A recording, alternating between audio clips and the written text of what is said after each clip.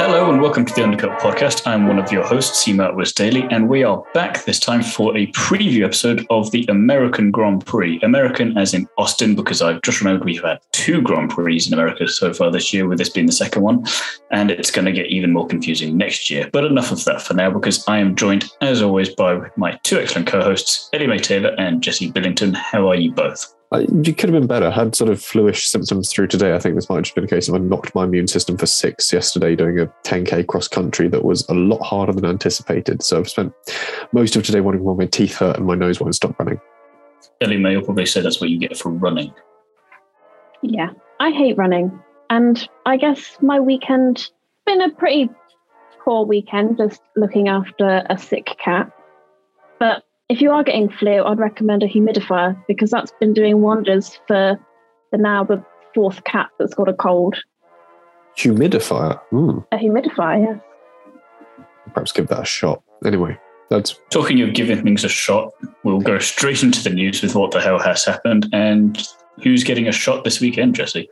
Well, I think everyone is. We'll talk about some of them in turn, but Pietro Fittipaldi will drive for Haas as their rookie for the mandated FP1 sessions in Mexico and Abu Dhabi, respectively. So he's not coming out in America, but session afterwards in Abu Dhabi, in Mexico, and 2 races later in Abu Dhabi, we'll see him on circuit once again. And of course, we saw Pietro race twice, filling in for Romain Grosjean in 2020. And where after Grosjean's mega crash, Pietro didn't do too badly. It was a bit of a pig of a car, in all fairness, but he did all right, given things. So it'll be interesting to see how he does with a slightly better chassis and a very differently active chassis, I think, as well, will be the key thing. Someone who is making their debut this weekend is Teo Pourchaire, who finally been making his debut for Alfa Romeo, sitting in for Valtteri Bottas for FP1. Not obviously on the grid full-time next year in 2023 for Alfa Romeo, but probably as close as he's going to get for a while. He's been confirmed as well as one of their reserve drivers, I believe, for next year. So it'll be interesting to see what he can do in that car, especially considering his performance in F2. It's not been bad this year by any stretch of imagination, but it's worse, quote unquote, than it was the previous year. And he's going to be wanting to really impress if he wants to make Alfa Romeo realize that they made a mistake in signing Joe, which is going to be pretty hard to do, let's face it. But I'll be very intrigued to see what he can do there. I think his season has, worse in air quotes. It hasn't been worse through any fault of his own, I think, is a key element to remember here. A lot of his faults have come from... too soon. Yeah, he should have... Ideally, would have moved on from F2 last year, but then it got weirdly competitive this year. There were some team issues. It just wasn't a good season for him through a lot of reasons that weren't his own. But it'll be interesting to see what he can do in an F1 car and sort of what times he can post compared to the likes of Zhou or Bottas in later sessions. So we'll have to wait and see on that front. And interestingly, it's just been confirmed for the 1 session because of Guan Yu Zhou technically filling out that role way back in Bahrain. So it's all or nothing really for Pourchaire. Yeah, he's only got this 1 shot to prove his F2 might, and it'll be interesting to see how he does. Again, there might be a few IndyCar lights or IndyCar sort of talent scouts stood at the sidelines watching, which again, it's going to prove a worthwhile session for him to either show what he can do in F1 or potentially what he can do with regards to American motorsports. So we'll have to see how that one pans out for him. All the best for it. All the best to him for it. And talking of American motorsport drivers, Ellie Mae, who are 2 other people that are making their debut, or at least one of them is making their debut this weekend. Also, could you read this out like one of the IndyCar announcers? Because I've never heard their names pronounced English. I've only ever heard them pronounced in an American way. Oh, God. I'll just do it the way that I'm going to do it. I'd intended her to do it. Yes.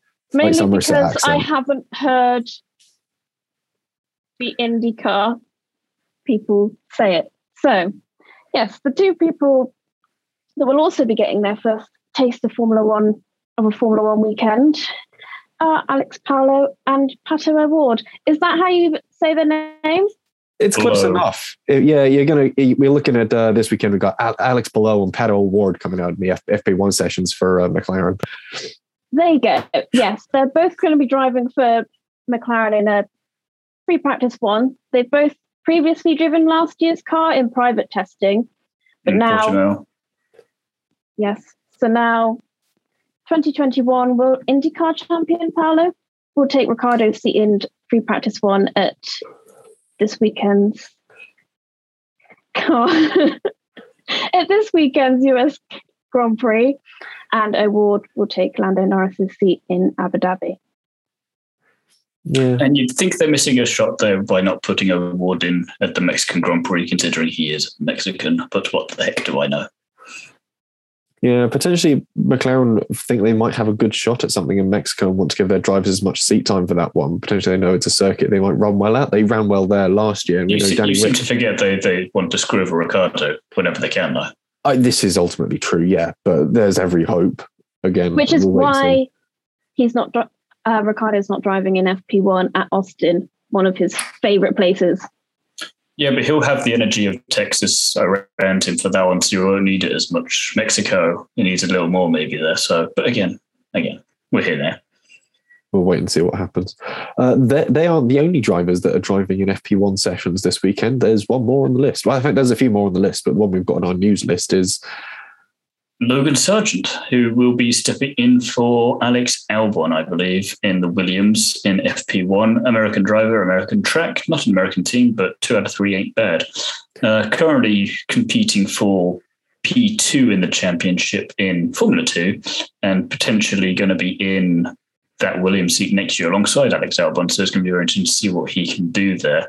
And obviously no word yet on if he will join Alex Albon, because we need to wait until after the final round of the F2 Championship in Abu Dhabi to find out if he's got a high enough place finish to get the super license points that he will need to do that.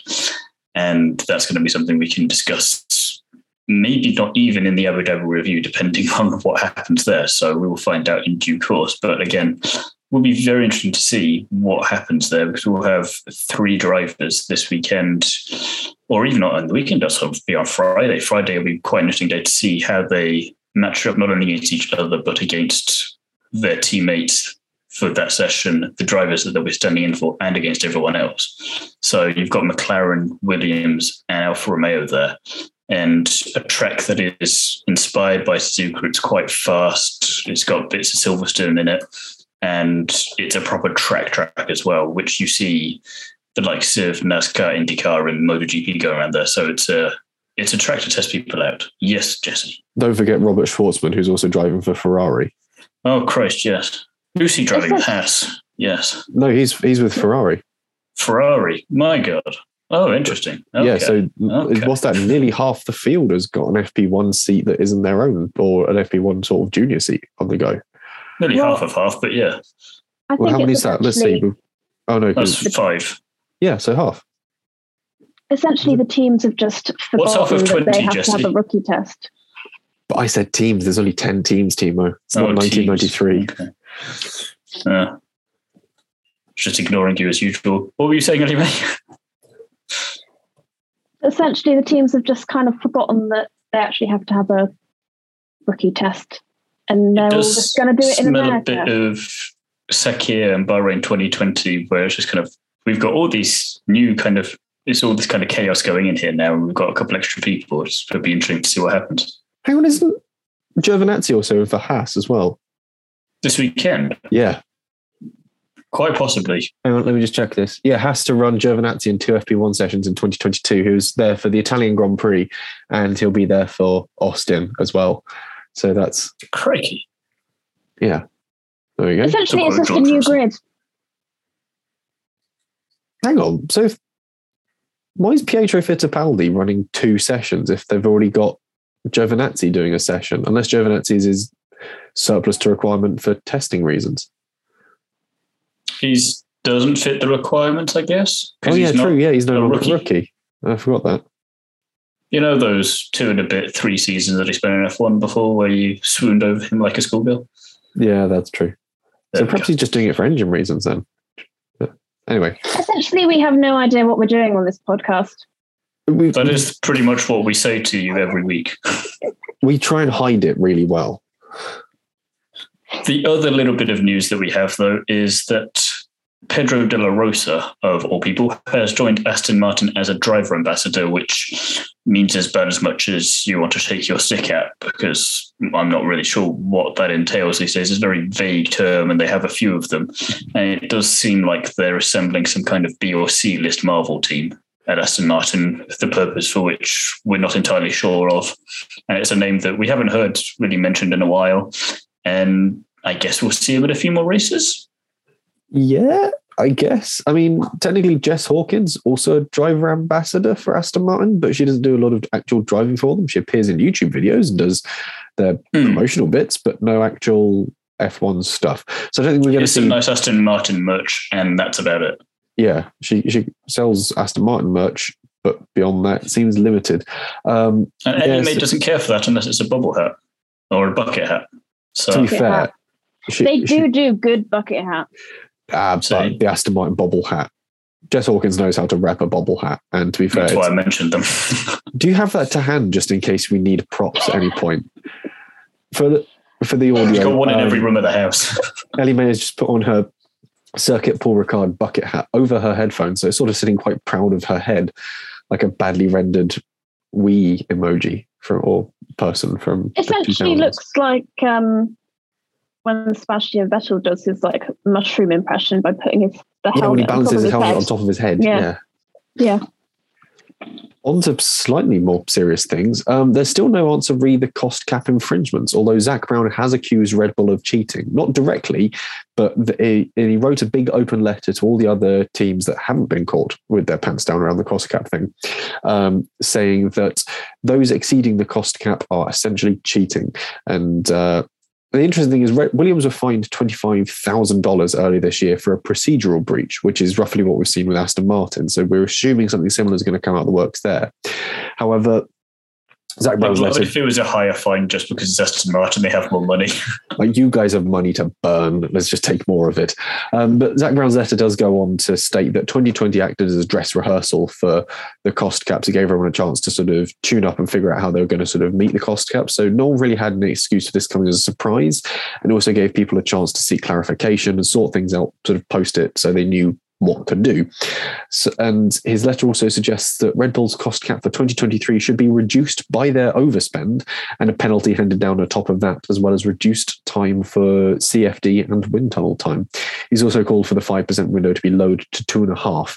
He'd also like a lot of transparency over the matter. Basically, Zach Brown wants a lot of things around this because it's, I don't know, I guess he's come in way under budget despite hiring a bazillion drivers.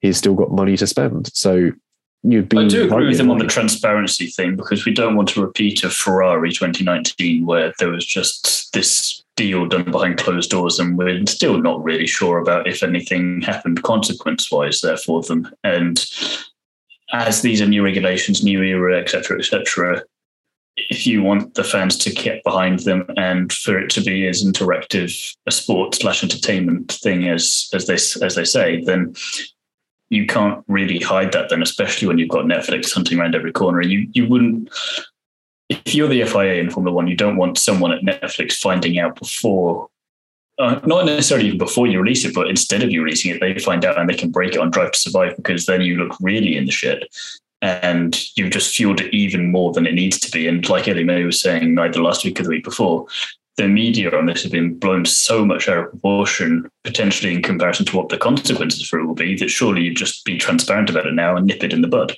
And I feel like if they'd done that from the start, Zach Brown wouldn't necessarily even had to write this letter. Well, I think it's ironic that he wants transparency, because yes, on the one hand, I do agree. You still don't like him for Ricciardo, do you? But I also think teams want transparency until they're the team in question. Oh, yeah, this is certainly a thing. If you think about playing any board game with your family at Christmas, you want everyone to follow the rules until you can break the rules for your own personal benefit. Like, oh, no one's allowed to rob the bank during Monopoly. Jesse. Loopholes. No one's allowed to rob the bank during Monopoly unless I rob the bank during Monopoly, in which case it's fine. Or, no, if I put it over 2 of these squares in Scrabble, I get triple the points.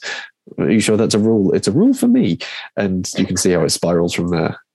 I thought that was perfectly reasonable to end that on. We'll move on to something slightly more serious than me. I was waiting for Annie made your transition there, but she didn't. So. No, I was just I didn't, to be fair, I didn't think there's anything good as a link between Scrabble and W Series. I think W is worth 4 in Scrabble. I was going to say turning about twists in the back there. We were meant to have W Series, but Jessie choosing Scrabble, W Series not being here. Scrabbling for money. Yeah, there we go. We'll go with that one. Scrabbling for money, on the other hand, is, well, not Ellie Mae personally, but Ellie Mae with the news on W Series. Yes, this is the first of 3 races that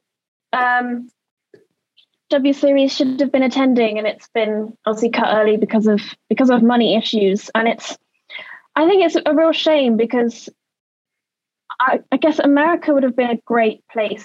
I mean, I know they did Miami, but it would have been great then to come back for W Series to drive there again, because America have so many car series themselves that if W Series can shed a light on all these amazing women drivers, then someone like IndyCar or something can look at them and they have more of a chance. And now that's kind of been taken away from them because we're no longer doing the US, Mexico and Brazil. It was Mexico and Mexico. It was just Mexico twice, but yes. Oh, was it just Mexico and Mexico? Okay. I knew there was 3. I thought they did different. No, they're rounding out like they did with this at the start of the season with a double header. They did 2. Did they do 2? 2 in Miami and then they're closing yeah. the 2 in Mexico. There's the double M again in that same neck of the woods, but well, they were going to go to Mexico this year because they didn't get the chance last year, so they wanted to do a double header to make up for that. And now that means that if we get W Series next year, we'll have to do a triple header at Mexico just to make up for all the time lost. Which I'm not against, to be honest. Do it one way, then do it in reverse, and then do the Formula E configuration. So it's perfectly doable. Or do it with a reverse grid from the result of the previous one or a race or something. Do all of it, Keep it spicy. It's Mexico. It's all good. Yeah.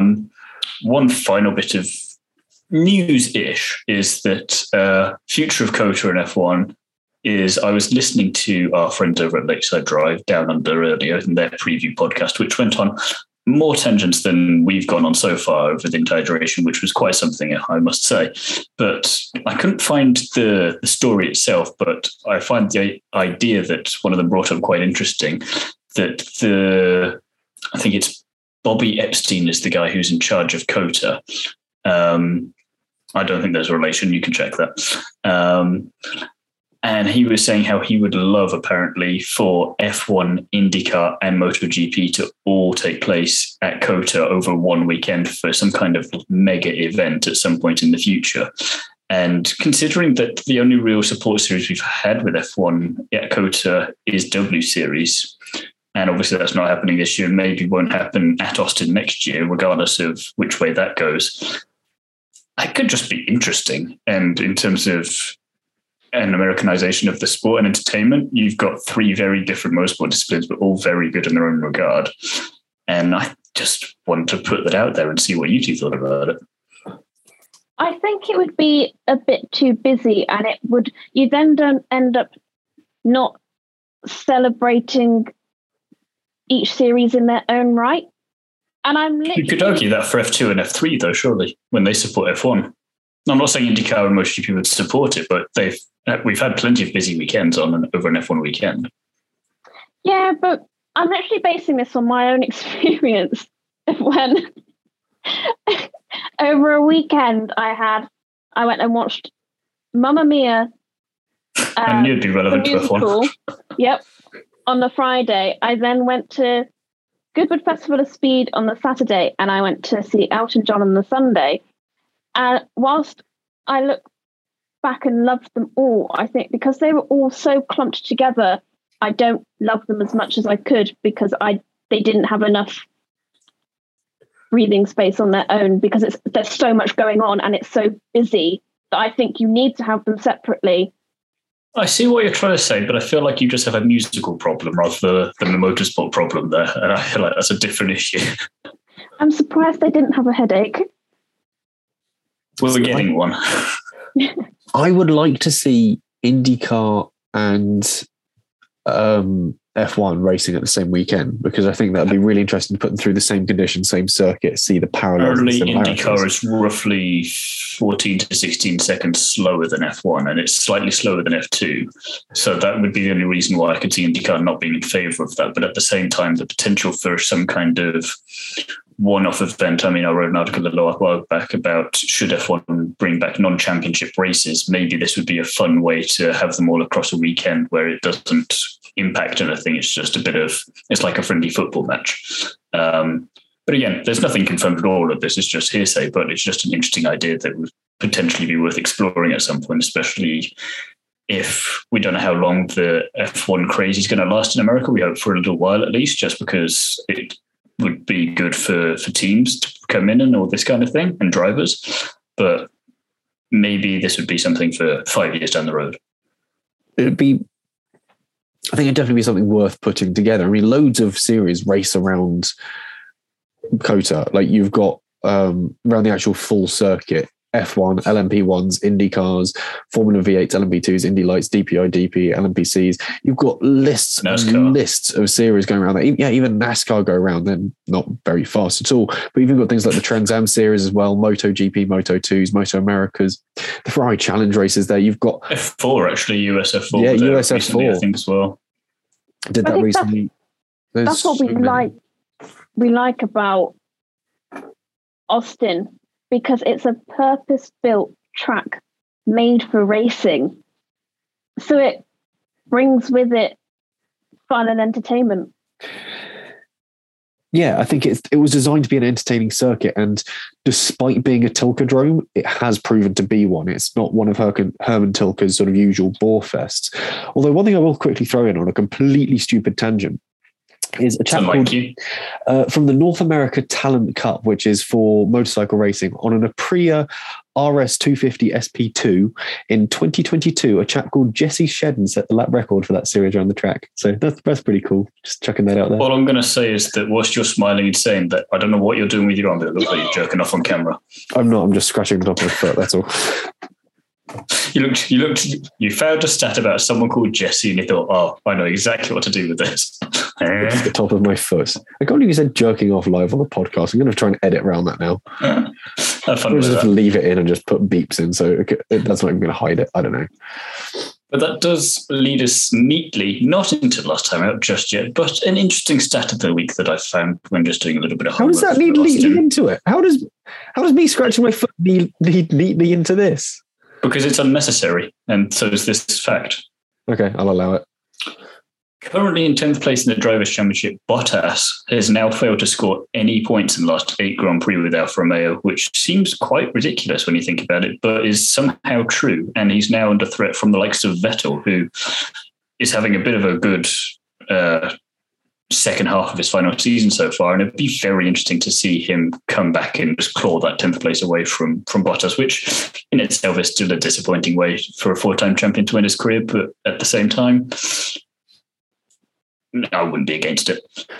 I mean, looking at the big spreadsheet I keep of all the drivers and their points over the season, I sort of traced and extended Seb's line to look at if he continued this trajectory against the rest of the grid, he would end up about 5th place by the end of the season. So it's not all doom and gloom in that regard. It just proves my point from like way back that I said that Aston Martin are doing a lot better the second half of the season. Aston Martin or Sebastian Vettel? No, I'm going to go Aston Martin. But Lance Stroll is just unable to extract those developments from the car. He has been getting points. Not as many. Not as many as Vettel. Vettel's got more by himself than 3 other teams on the grid combined since the summer break. That's why he's a 4-time world champion. But no, I was hoping you were going to try and defend Stroll there, and I noticed you just didn't. You did a Liz Truss and just didn't answer the question there. I'm going to do even more of a Liz Truss and go on to a completely separate note. And cheese for us. She's opening new pork markets in China. It's all right, you've got BBC Radio York after this. But COTA was the first circuit to have a sub 2-second pit stop in like it's not like the official one because they were doing this before the fastest pit stops were sort of made official. So it's like the unofficial official. The DHL Pit Stop Award. Yeah. And it was with Red Bull and Mark Webber in 2013, 1.92 seconds. Huh. Was that for like a stunt demonstration thing or actually during a race? During the race. Webber was still racing in 2013?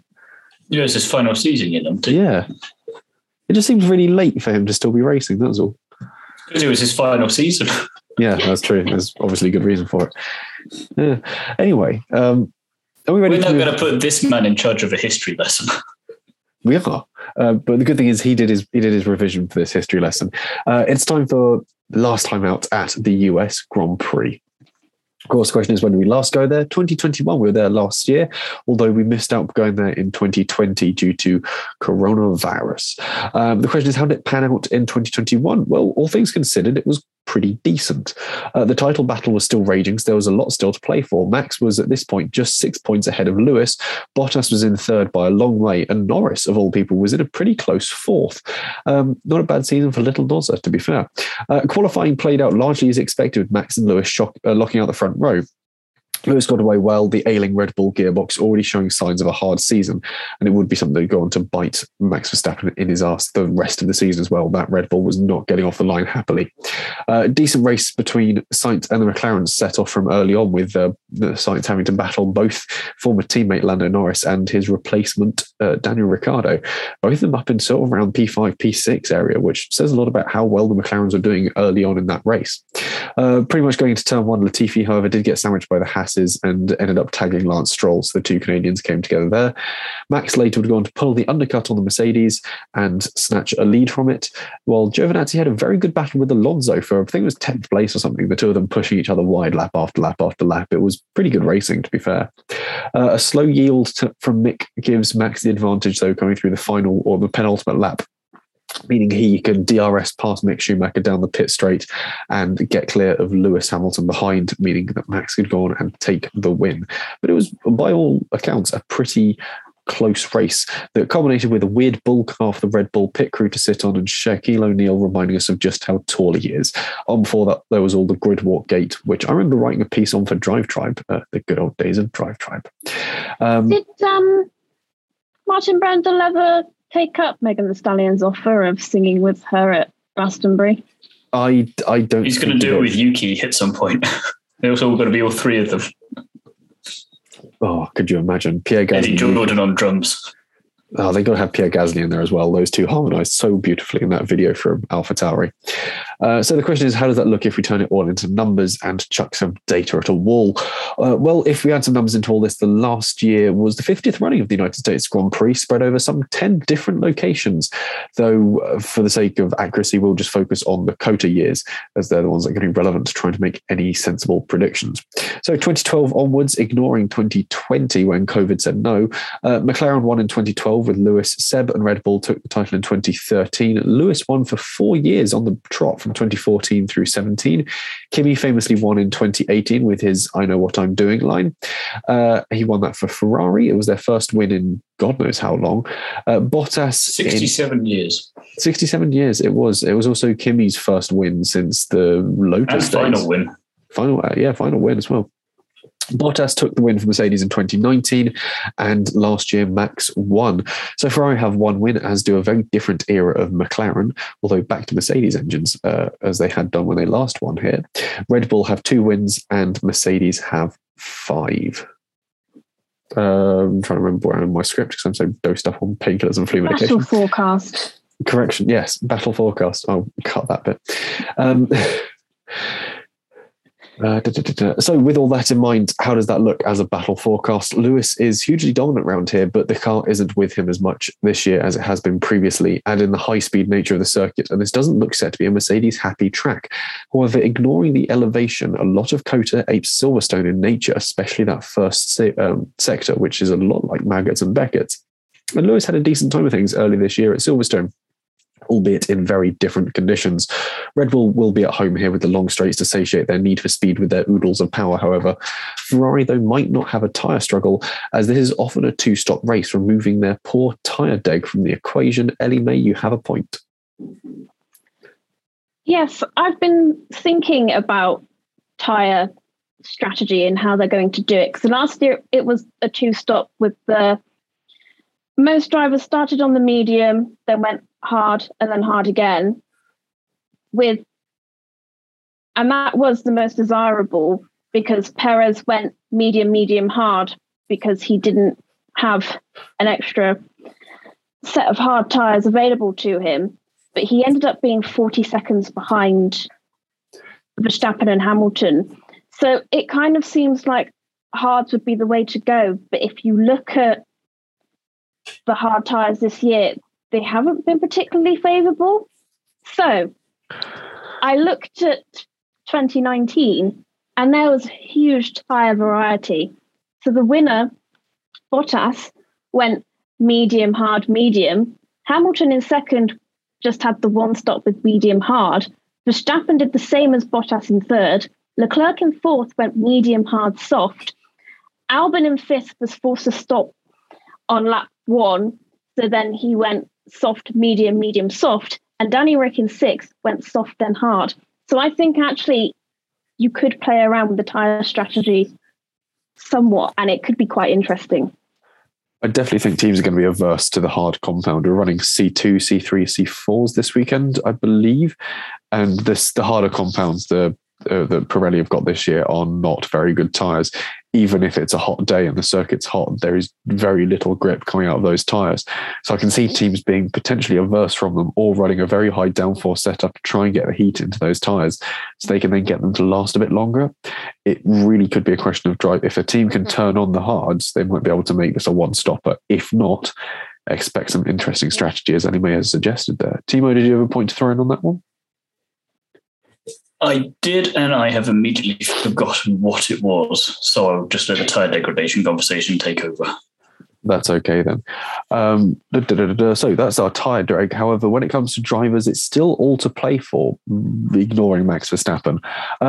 I can probably see some Sergio favouring strats come through if he's in the right place to utilise them. Red will be looking to press home their advantage in the teams as best as possible. They've already got Max the championship. So the question is, can they really seal the deal with a very dominant teams drive by giving Sergio Perez some wins? Why not? It's not going to cost them anything. So all in, I think it's beyond reason to say that any of the top three, however, could have someone on the grid this week, on the podium this weekend.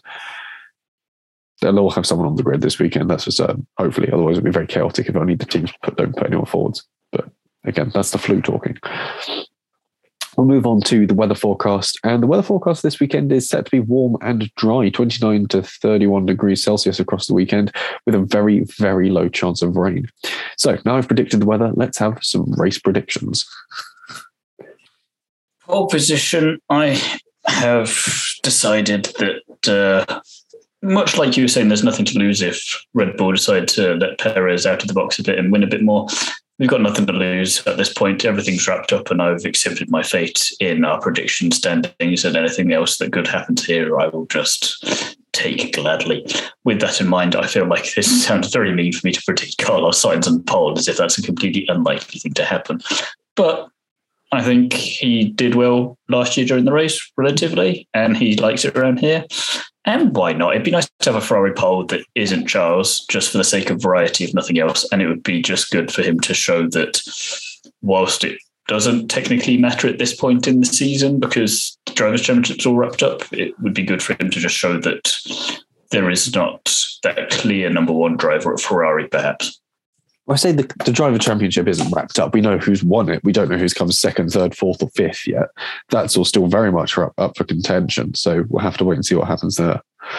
But I mean, down a similar vein, I reckon that Red Bull are going to throw a lot of things Sergio Perez's way. And if he can get pole, which is my prediction, I don't see them sort of not favouring him through the race. There could be a little cheeky Max Verstappen toe just to see if they can get him onto pole. And again, there's a big Red Bull following in America, and I reckon there'll be a lot of people that are happy to see Sergio Perez on that podium, the pole position especially. I'll sacrifice that for pure dominance in Mexico from Perez, though. Oh, just you wait till I get to my Mexico predictions now. Is it all just Perez? Yeah, he's going to completely cover the podium. Prediction? Perez. Yeah. It's just Perez 1, 2, 3, and that's it.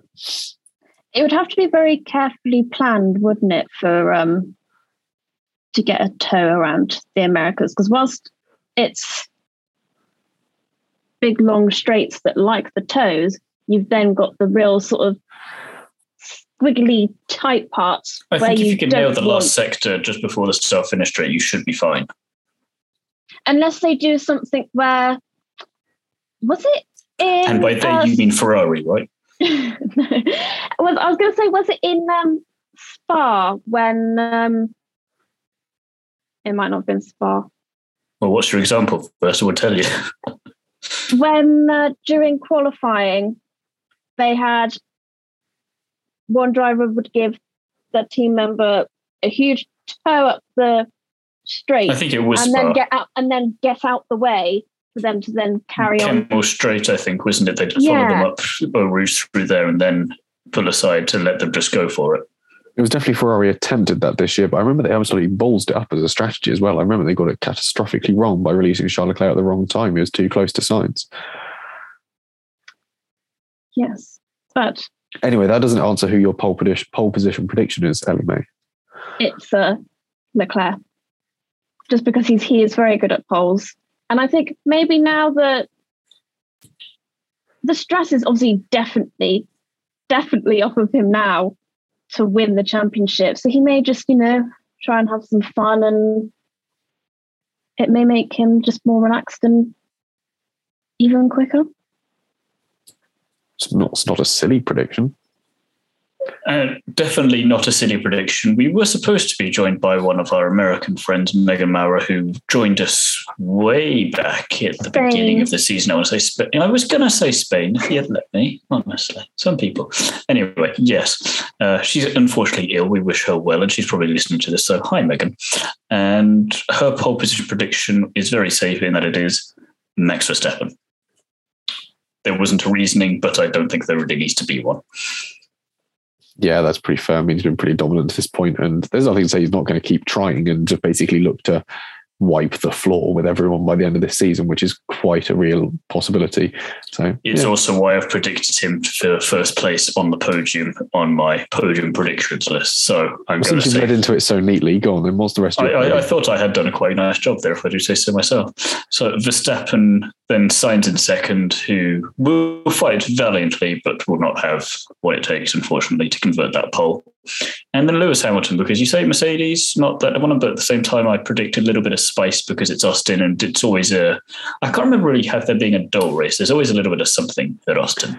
So why not have Hamilton a third and Mercedes resurgence to come back at Ferrari, at least challenge them for that second spot in the constructors? It's an interesting call. Yeah, I've similarly gone for a Max Verstappen win, because I think that why not break another record and try and get the most wins of a season? He only needs, 2 more to match? One more to equal. One more to equal. So then 2 to get the record. But he's not allowed to win Mexico, because otherwise he will need it to be Day of the Dead in order to get resurrected, because the Mexicans won't stand for it. I mean, he's too far off at this point as well to have the best win percentage in a season. I think it's Fangio or Farina that still holds that from the days when there was 3 races in a season and all you have to do is win 2 all of the them. more reason to have less races. Because it means there's more weighting on each of them.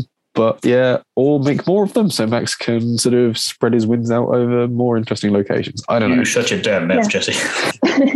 But as well, I've gone for a Max Verstappen win because I think due to the dual personality of this track, with the combination of the high speed and then the real technical sections, I think round 1 lap, Ferrari would be very good. But in a race, I think Red Bull will probably have it. Is that not the story of their entire season? You can copy paste that line from Ellie May to any one of our race previews and you'll be, the girl is talking sense. And yeah. Well, unless Ferrari want to go different in their strategy, they always go for a higher downforce to be different good in the real means technical bad section. And wrong, though. Which they do need to change it up. But do I think they're going to? No. So that's why I have predicted the Max Verstappen win, and then I've gone for Sergio Perez in second, so that they can carry on getting Sergio Perez that second spot in the Drivers' Championship, and they can get more points in the Constructors, and then a Charles Leclerc third. I will make a slight amendment to your thing there where you're saying about that and say that I've completely forgotten my bloody point. That was me getting things wrong this week at this recording. Not wrong, forgotten. Both not doing very well, I think, is the baseline of this. It was such a good point as well. Never mind. That good. I actually remembered it. While Timo remembers what he was about to say, I might as well give my podium prediction, which is Sergio Perez win, Carlos Sainz second, George Russell third. I don't think there's too much explained to that one. It's sort of a variation, really, on Timo's of Red Bull wins, Sainz second, and Mercedes third. I still can't remember. Sainz in the podium. It's a solid bet of Sainz podium. You like it, but you didn't predict it. I didn't predict it so that it would happen. The reverse commentator's curse. Yeah. Because I was thinking it's got some sections that are quite similar to Silverstone. He was very good at Silverstone. So you've gone. I remembered what I was going to say. Oh, go on quickly before you forget. Go on quick. The amendment for Eddie May's thing is like Ferrari. Yes, they will try a different strategy. Actually, it just won't be the right one. You said they won't go differently, but they will. It just won't work. Yeah, they'll go in the wrong direction with their strategy changes. That's for certain. We're going to try a no-stop race around a high-deck circuit. Yes, and you have to pit. It's mandatory. Yeah, so they'll technically you pit when you come in for Parc Fermé.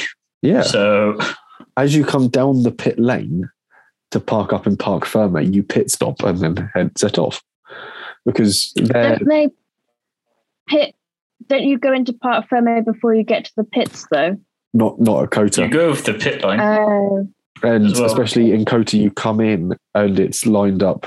It'll be Mercedes, Red Bull, Ferrari, I think, because they run off last year's championship order as the order they lay them out down the pit lane. So all Ferrari has to do is come in, pit, and then head down to Parc Fermé and park up, and they might be okay with that. It's cutting it a bit. It's another brilliant Ellie May strategy. It's a bold strategy, Cotton. We'll see how it plays out for him. Yeah, Speaking of Ellie May strategy, bold isn't needed. This is very true. Before we move on from the podiums, we need to hear Megan Maurer's podium. She has gone for Max Verstappen win. She has put Carlos Sainz on the podium, Ellie May, in second place, and put Charles Leclerc in third. Oh. Which I can only attribute to she's ill, delusional, and hoping for the best.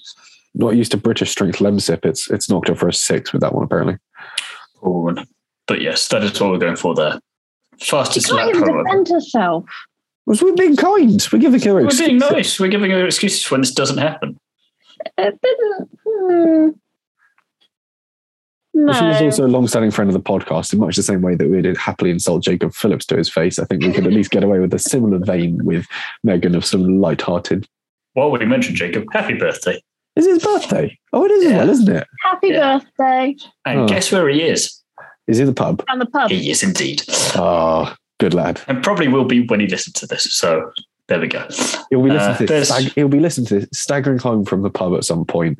He'll have a sort of kebab in one hand, his headphones in, listening to us, wishing him a happy birthday, and he'll be all drunk and confused. It'll be good. No, Eddie May, would you like to do a Marilyn Monroe and sing Happy Birthday, Mr. President to him? No. Would you like to rap it instead? We know that's more your jam. No, I was just going to say he could be so drunk that our podcast may make sense. That's not actually a bold call at all. That's quite fair. We'll move on from talking about someone who isn't even on this week's podcast and is celebrating their birthday to fastest lap. Timo, May, I'm going to go to you first, actually, because that is a bold call. Yes. Oof. Jeez, Fernando Alonso. Is that not your wild prediction? Oh, no, it's not. Jesus. They could go hand in hand. Spoilers later.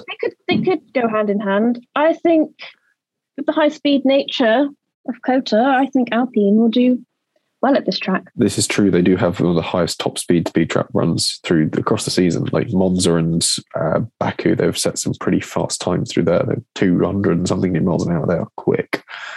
Which is also why I think George Russell could be the one to get fastest lap, because he's a quick boy when he wants to be. Yeah. I don't need much more logic for this. My theory with Mercedes, which has failed the past 2 times that I've said this, due to the bumpy nature of the track, it may not favour them and it just gets bumpier and bumpier, doesn't it? Because it's built on marshland. Yeah. It's true. It is kind of always moving. Yeah, it's built on like a reclaimed surface. Mm-hmm. But despite all that, I think George will be out in kind of a no man's land, because he's been in that position quite a bit this season, and just say, sod it, let's stick some soft on towards the end and go for that fastest lap point, and maybe it'll be that point that helps them get a Ferrari in the constructors. To be fair, our theories may merge, because this is frightening. Yes. He may not be doing well in the race, so goes for the fastest pit stop to take a point off of either Sergio Perez or Charles Leclerc, who's got the fastest lap, to take away that point so that either he gets it or no one gets it, to try and tighten up second place. I do also love how you gave Mercedes the fastest pit stop as well there. So thank you for that. Fastest lap. Sorry. Jesse? Sergio Perez, the Red Bull's quick. He's going to be leading the race. There's going to be no one ahead of him. No traffic. Away he goes. Quick lap. Bye. So job done. Megan has gone for Mr. Sir Lewis Hamilton. Oh. Which he does love COTA. So again, potentially if he's in third place like he is on my podium and he can't quite catch Max or Carlos, that extra point, and he's got the gap behind him, you could see him going for that and just going, speed! He is the most successful driver around the Americas. Is it true? Did he win a championship at COTA? He's won 2 there, I think. Yeah. So he does go well here, and he's got sort of a big crowd support. Yeah, 2 here, 2 in Mexico. So next 2 rounds would be interesting to see how he gets on there. Famously, he's also won in Brazil. So I saw a stat. I have and no Abu Dhabi, idea actually. I saw a stat. I have no idea if it's true or not. But Lewis Hamilton is closer to Nico Hülkenberg in the championship than he is to Max Verstappen. Nico Hülkenberg has 0 points. So does this mean, hang on, I've got the points up somewhere. Here we go. Whilst Jesse researches that, I was looking at Hamilton's stats earlier, and I had to double check this a couple of times. Since 2013, Lewis has only had 9 retirements. So yeah, that's not bad. It's pretty impressive. That's the mind boggles. Like, it just shows Mercedes' reliability, but it was 1 this year so far, 1 last year, and then previous to that is when it starts getting either 1 or 2, but never more than 2 in a season until you go back to his McLaren days, which I just think is a bit, when you see how many Grand Prix he's taken part in. I think it was something like 23 total in his entire career. As a percentage failure rate, that's pretty good. No, Ellie May is correct with her statistic. So Max Verstappen sits on 366 points, and bottom of the pecking order, Nico Hülkenberg has 0. Lewis Hamilton has 180 points, which means he's 180 points ahead of Hülkenberg, but 186 shy of Verstappen. So he is closer to the bottom of the pecking order than he is the top. Ooh, that's bad news if you're a Team LH fan, isn't it? Well, isn't it bad news for an F1 fan in general, really, considering he's not that far down the standings generally anyway. No, that's how many points just separate. What is he, 5th from 1st? Yeah. You can fit the rest of the pack in behind him. That's pretty shocking, isn't it? But these new regs are working brilliantly, so it's all good. Oh, they're working magnificently. It is like the first year in 2014. Okay, in many, but we haven't heard the British national anthem yet either. Oh, because there hasn't been a British team win a race. America would be the place to do that, just for old time's sake. Yeah, they love it when the British national anthem is played at their big sporting events. That's why they got rid of it. To be fair, they love Lewis, so they wouldn't be opposed to that. Yeah, this is true. So when was the last time? Would it be in Brazil? Saudi last year. Saudi or when was Qatar? No, Saudi was the penultimate race. Yeah. Ooh. So that would have been the last time we had God Save the Queen. Yeah. Correct. Because this is pointed out about that because in Extreme E, X44 won in, I think Argentina? It was Chile. No, Chile. Yeah, Chile. And it was the first time that I think that God Save the King was in motorsport. So, and it's Lewis Hamilton related, so there we go. But we will go off on more tangents if we're not careful. So world prediction time, and as I'm talking, I'll start with mine. I'm going to say that this makes sense when I think about it later. If you compare the practice times, Logan Sargent will be quicker than Alex Albon in the practice sessions. Okay. It makes sense. I forgot he was replacing Alex Albon, so obviously he can't drive quicker than him in FP1. But I think if you compare, he'll be quicker than Albon in at least one of the practice sessions. Okay, so yeah, Albon will have FP2 and FP3. So we're looking at one of those, he'll be slower than Sargent. FP2 typically, yes, because they're usually race prep runs. They're not usually as fast, but FP3 I think is usually like a run up to quali. So I can see an FP3 run, like Albon and Sargent will be the place to compare. Yes, but I need one of them to be quicker. So that's where you've had some crummy word predictions lately. So I'm going to get away with this one. Okay, fine. I'm sorry that I'm not even going to fight it. Good man. We should get you ill more often. What is your world prediction? My world prediction is Zhou top 6. Fair enough. You're a madman. Ellie May? I've gone for an Alpine top 5. Would that be Fernando Alonso? It can either be Fernando Alonso or Esti Besti. I really don't mind. Who's their reserve driver this year, just to be on the safe side? Oscar Piastri, technically. Oh, shoot. Yeah, of course he is. Oofed. Your memory is short today. It's been Friday. It's been one of those days at the Classic Car Weekly offices. Megan, meanwhile, has potentially the boldest one, considering lately. AlphaTauri double points. Ooh. That is bold. Yeah, that is bold. Granted, it only means they need to be 9th and 10th for that to work, but at the same time, considering what they've been like,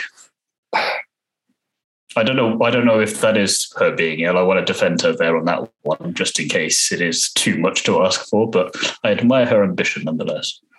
How did they do last time out? It's bold. But I was expecting that to transition into a bold advert. She had such enthusiasm in saying the word there. It's bold, but maybe possible. I don't know. Definitely maybe. Well, let's see. Last year, Gasly retired with a suspension failure, but Tsunoda did come home 9th. So it's. But also, do you want to just check how they've done the last 2 or 3 Grand Prix of this season? Irrelevant. No, Jesse's shaking his head there for those of you who obviously can't see because this is an audio-only podcast, but it's worrying looks on his face. And anyway, literally walked out the room because she didn't want to confront AlphaTauri and their recent performances. It's just too upsetting for me. It's understandable. They're there. Anyway.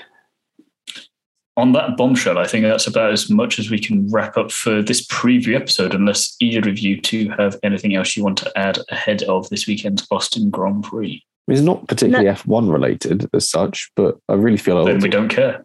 I'd like to wish my girlfriend a happy birthday because she'll be listening to this possibly before the weekend, but her birthday's on Saturday.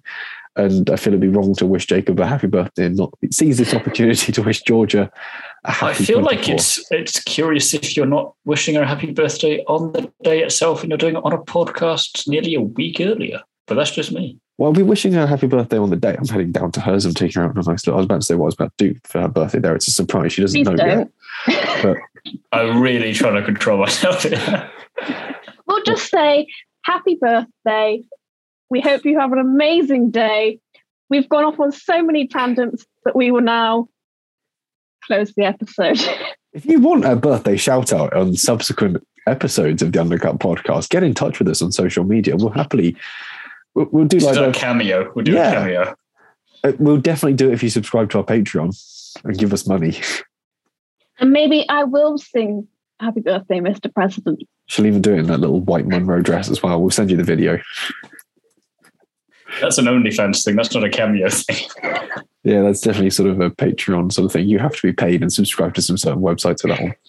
Anyway, we're going off on a tangent as we do tend to do. It was always Jesse's fault, so we are done for this episode. Not always my fault. I said, shush. Join us again next week for the American Grand Prix review, where hopefully we will have a guest who isn't ill at the last minute. So fingers crossed, third time lucky on that one. We do have a guest. Well, yes, I'm hoping they won't be ill, is what I'm saying. It's like you're not even listening to me. Slightly gummed up ears, got flu. Well, are you ill? You haven't mentioned. Shut up. Ellie Mae, where can people find you in the meantime? They can either find me being a veterinary nurse for my 4 sick cats, or they can find me being a counsellor for Jesse and Timo's relationship problems. Jesse, where can people find you when you're not being a tiresome little boy? Usually you can find me on all the usual social medias, Instagram and Twitter as Jesse on Cars. We've also got the Undercut podcast over on Twitter, where you'll find all of our usual sort of social media ramblings, plus my occasional belligerent tweetings. And if you like print media, you can support that by buying Classic Car Weekly. We've got a new edition coming out on Wednesday. We're looking ahead to the NEC Classic Motor Show. So lots of goodies and interesting things there. We're also looking back at British motor shows through the years. So there's plenty of pictures of old cars to look at and coo over. Plus we have a crossword as well, which is really worth doing. Well, how could you possibly resist? As for myself, you can find me over on Is It Fast on the Curbs, where I have a couple of interviews out this week with some European Le Mans drivers, the Nigel RX podcast, Paddock Sorority, and of course Instagram, where you can find links to all those other bits and pieces. All the details for all three of us will be in the description below for this episode, so don't worry, you don't have to rewind and listen to us bickering about where you can find each other. And that is about it for this week's episode. So as we said, join us again next week for the American Grand Prix review.